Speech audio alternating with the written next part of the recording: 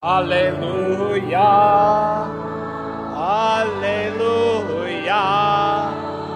Alleluia. The Lord be with you.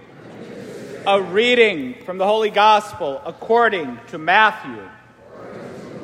The book of the genealogy of Jesus Christ, the son of David, the son of Abraham. Abraham became the father of Isaac, Isaac the father of Jacob, Jacob the father of Judah and his brothers. Judah became the brother of Perez and Zerah, whose mother was Tamar. Perez became the father of Hezron, Hezron the father of Ram, Ram the father of Amminadab. Amminadab became the father of Nahshon. Nahshon became the father of Salmon, Salmon the father of Boaz, whose mother was Rahab.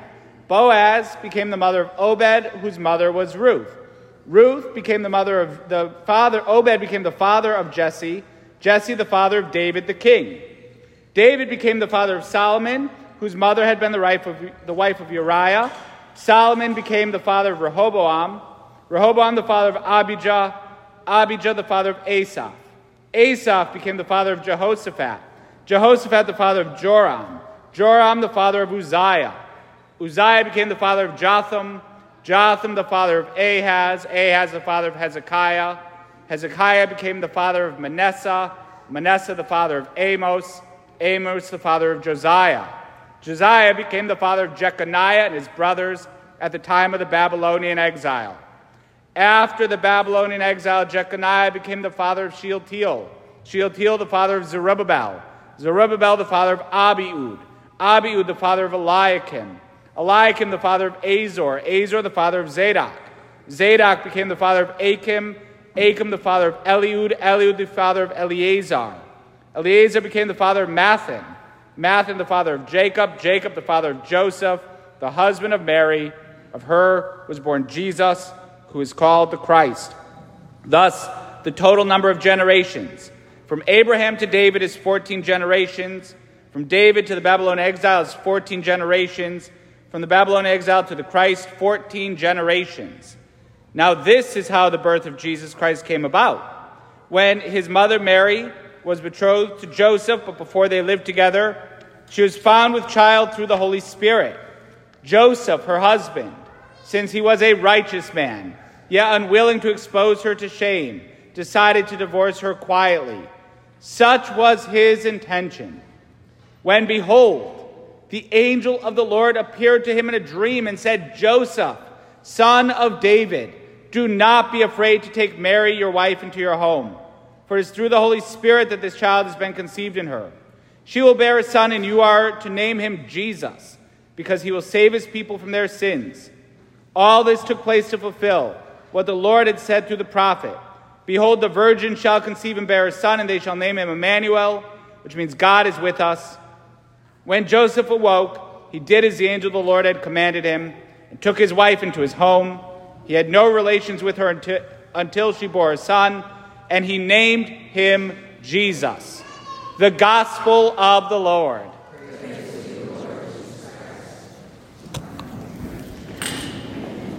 Okay, my friends, I've got to be totally honest. Well, first again, Merry Christmas. So a couple months ago, Monsignor Matera about a month ago, Monsignor Matera was giving a talk to priests. And he said that in all his years of priesthood, more than 50, he's never been brave enough to read that whole genealogy on Christmas Eve. And I said, challenge taken, Monsignor. Now I've done it for the next, 50 years of my own life. I don't have to do it again. But it's a beautiful, the genealogy of Jesus with all those names is a really beautiful reflection for us on this Christmas Eve. Why? Because there's a lot of names in there that, who are they, right? Who are they? We have I don't know. Listen, I taught a course on the Bible this year for students at CCSU and read a gigantic book on the Old Testament. I don't even know who most of these people are, right? Who are they?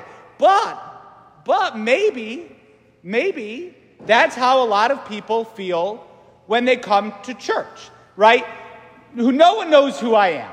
Who am I, right? My name's not going to be on a wall in the church. I'm not going to be one of the big name Christians. Nobody knows me And who, like in the big scheme of things, who am I? But in this list of the genealogy of Jesus Christ, guess who knows who these people are? God. God knows who they are. I don't know who they are. You don't know who they are. If you do, that's awesome. Tell me after Mass. But we don't know who they are, but God does. God knows. God knows who every single one of us is. God knows us personally.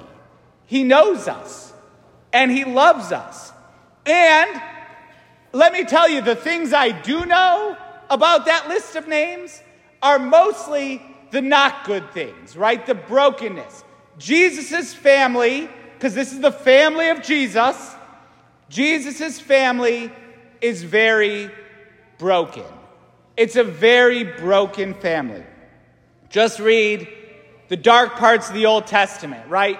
The stuff that we probably shouldn't be teaching in grammar school or even high school for that matter, right? There's a lot of messed up stuff in the Old Testament, and a good deal of it is done by the people whose names we just read. And they are the family of Jesus Christ. They are Jesus' family. He entered into not this ideal, perfect, manufactured thing, right? Some kind of like nice family of plaster statues that's really well done up. Jesus entered into a history that is very broken, that's full of a lot of messed up stuff. And he entered into that out of love for us, to share the reality of our human condition. God becomes part of our families. And whatever the brokenness of our human family may be, and we see that particularly these days across the world, in so much brokenness and violence and sin, God still becomes part of our family. Hey, Christmas still arrived, right? We're still celebrating. Jesus entered into this creation out of love for us. No matter how bad we may mess up as humanity, God still loves us, right? God loves us. He loves us. He chose to love us. God enters into our human family with all of its brokenness. You know, one of the things about close family, right, usually our immediate family, is we usually don't dress up for our immediate family, right? We may dress up for big family things. We may dress up to go out into public. We may dress up for church and our church family. But like when you're at home, like sweatpants and a t-shirt, perfectly acceptable, right? Maybe, right? I don't know everyone's homes, but maybe, right? Perfectly acceptable to just be who we are. God enters into our family with who we are. He doesn't just want the dressed up part of us. It's good to dress up and celebrate in certain ways, but he wants us as we are as well. He wants the normal us. He wants the us that we only show to those people closest to us in our lives. He enters into that relationship with us. And this for us at times can be scary because this is God. Like we're talking about God, the God who created heaven and earth, right? The God of the entire universe. And in this, we have that figure of Saint Joseph, right? Joseph, who was the husband of Mary, planning on marrying her and having this normal family life. And all of a sudden, she comes and says, guess what? Like the angel of God came and said, things are going to be different. I'm the mother of God, right? And our normal family life that we thought that we would have isn't going to happen because I've been given this mission. And Joseph, we hear because he was he's a just and righteous man. He decides, I don't think, like, maybe he asked Mary, like, well, did the angel say anything about me? Let me look back. No. Like, read what Luke says. Nothing about Joseph in there, right? So Joseph's like, okay, maybe I don't have a part in this. And that's maybe how many Christians feel. right? Where's my name in the Bible? Where's my, shout out on church media? Nothing? All right, then maybe I don't have a part in this. Like, we're going to leave this for those professional Catholics, this living our faith thing, this discipleship thing, this friendship with Jesus and being part of the family of God.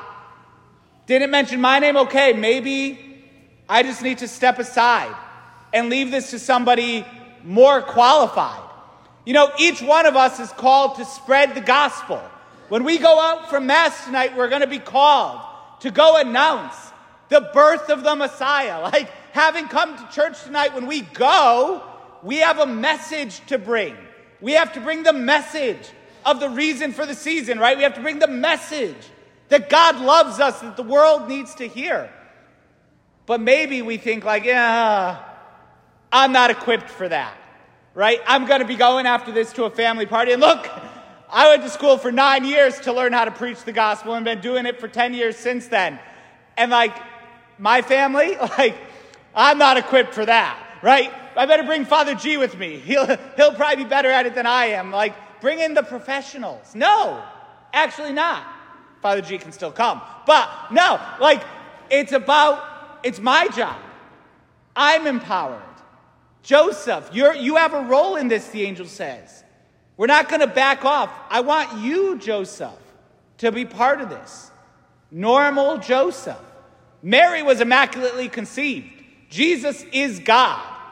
Joseph is a good man. He's a good guy, right? This is good guy Joseph. He's a good guy, but he's not immaculately conceived and he's not God. And he has a role. And so do each of us. We have a role, each one of us, to spread the good news of Jesus Christ, to share this joy to the entire world, and to share above all the message of Christmas, that God loves us. Love is the heart of the message of Christmas. God loves us. I was listening to a priest on a YouTube video just yesterday who at times when he doesn't know what to say in a homily, he just is, I'm just going to talk about how God loves us. And he would get this inspiration in his prayer, no, I got to get something way more creative, right? Got to be more creative. No, God loves me. God loves you. I could say that 6 words and just sit right down, right? God loves us. Every single one of us. God loves me. God chose to become part of my family, our human family. Imagine if babies could pick their parents, right? What would that look like, right? If you were able to be you can pick your parents, pick 2 people, and that's going to be your mom and dad, right? You pick.